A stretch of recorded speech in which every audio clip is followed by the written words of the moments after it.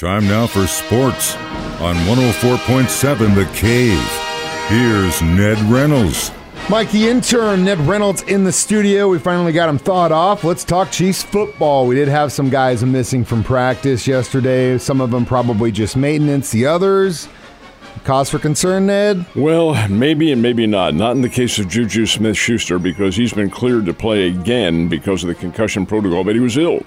And one has to assume this was just the bug that's going around, so he should be all right for Sunday. Jerick McKinnon, a bit of a hamstring injury, and this is probably one that does require a little bit of time off, but not a tremendous amount.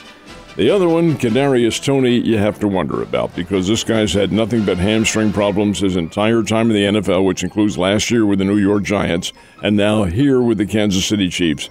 He is on the sidelines, likely not to play again this week. He's a pretty good weapon when he's healthy, but evidently he's not. So we'll see. Those three were missing from practice. The Chiefs and the Bengals are going to be a pretty good game on Sunday. This is what you have to classify. It's not a trap game because everybody knows it's going to be a tough game. Mm-hmm. The trap games are the ones that you don't expect. But over and above all that, Chiefs need to be at full force in this one. And there's a couple guys on the Cincinnati side that might not be in there, too. Yeah, but most of their guys were out at practice yesterday, so we should be all right. Yeah, we should be. We'll see. Kind of a sad note this morning, speaking of the NFL. One of the best has passed on. Yeah, especially nostalgic for me because this guy, when I was in college and then in the Navy and then out here, was a very big star in the world of football. John Hadl has left us at the age of 82. Almost 16 years with the San Diego Chargers, and he was the quarterback back in the 60s and into the early 70s after the merger had taken place. Most of his career, as I mentioned, with the Chargers, did end up with the Rams and the Packers toward the end of his career. And Hadl also an assistant coach at his alma mater, which is KU. Even more than his alma mater, he grew up in Lawrence, and he's one of the state of Kansas' great high school prep stars, was a big-time recruit. He took the Jayhawks to their very first ever bowl game victory. I think that's pretty significant. Hadl and that whole KU team back in the 1960s was pretty doggone good, nationally ranked. John Hadl leaving us at the age of 82, and I know the folks in Kansas who remember him very well, and the sports world, for that matter, mourn his passing. Yeah, great. It was when men were men, and the NFL was a completely different game. Speaking of which, we actually have ourselves one hell of a game tonight in Thursday Night Football, I think. Looks like it might be a pretty good one. They're going to Gillette Stadium up in Foxborough, and it's the Buffalo Bills and the New England Patriots. The Patriots are kind of flying under the radar, folks. They're 6-5 on the year. Now, for a Bill Belichick team, that's not acceptable. But this is not the Patriots of the past. Still, they are pretty good. Don't write them off. Taking on the Buffalo Bills team that's 7-3. This will be a nice little football game coming up tonight. I'm anxious to see what does happen. The Bills will be a very light Bills and the Pats, and should be a pretty good game. -4.5 Bills. It's a little close, but the over/under 43.5, which I'm kind of like, I don't know about that. Well, it'll be a defensive game. Yeah. But that half is a hybrid. Yeah, that half's a hybrid, but that 43.5, I'd say take the under on that. So the basketball Bears have opened the Missouri Valley Conference season.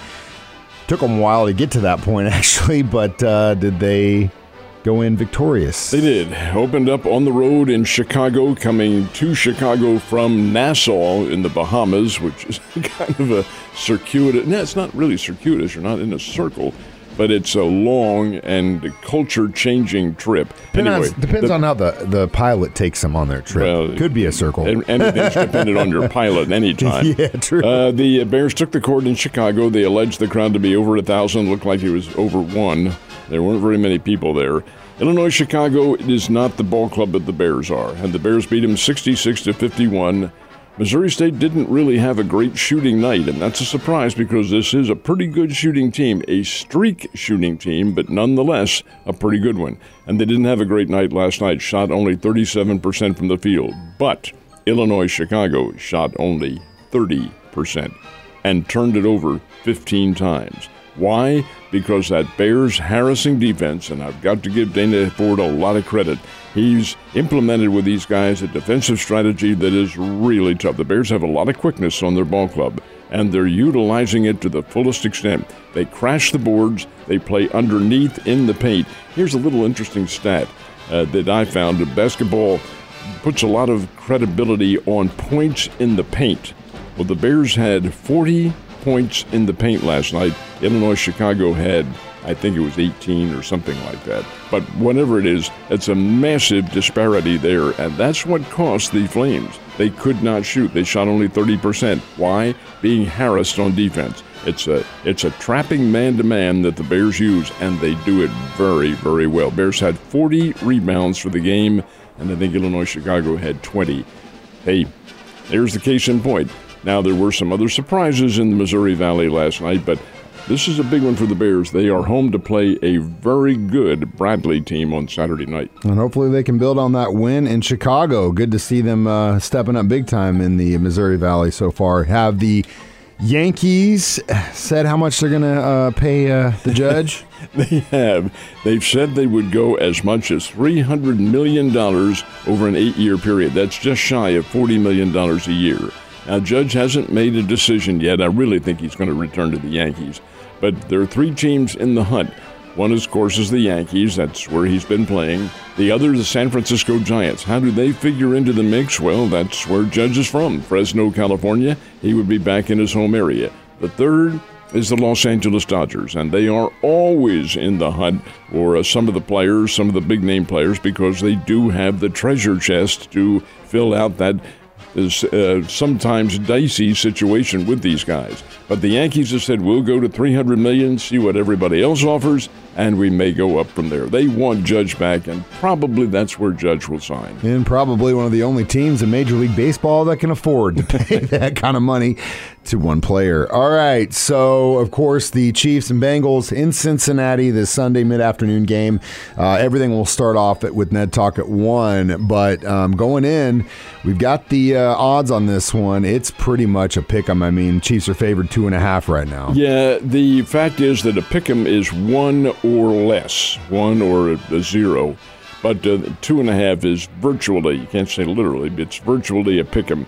And that, I think, is indicative of what kind of game we're going to see. The Bengals, a pretty doggone good football team. They can play, and they have something of a hex over the Chiefs. They beat them last year, and Kansas City owes them a little bit of a payback.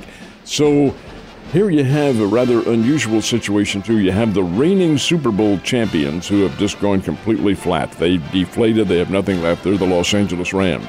You have the runner-up to Super Bowl champion playing pretty well.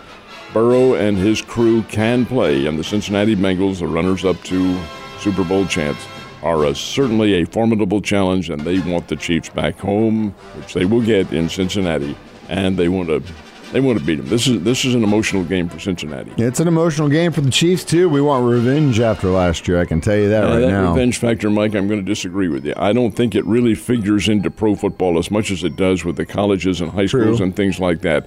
But the Chiefs know fully, and the Chiefs have a lot of pride, and they know going in that Cincinnati's going to give them a pretty good battle. And I've said it before, and I've said it pretty much all season, that Andy Reid has been kind of playing, I don't want to say playing down to his opponents, but he's not blowing anybody out.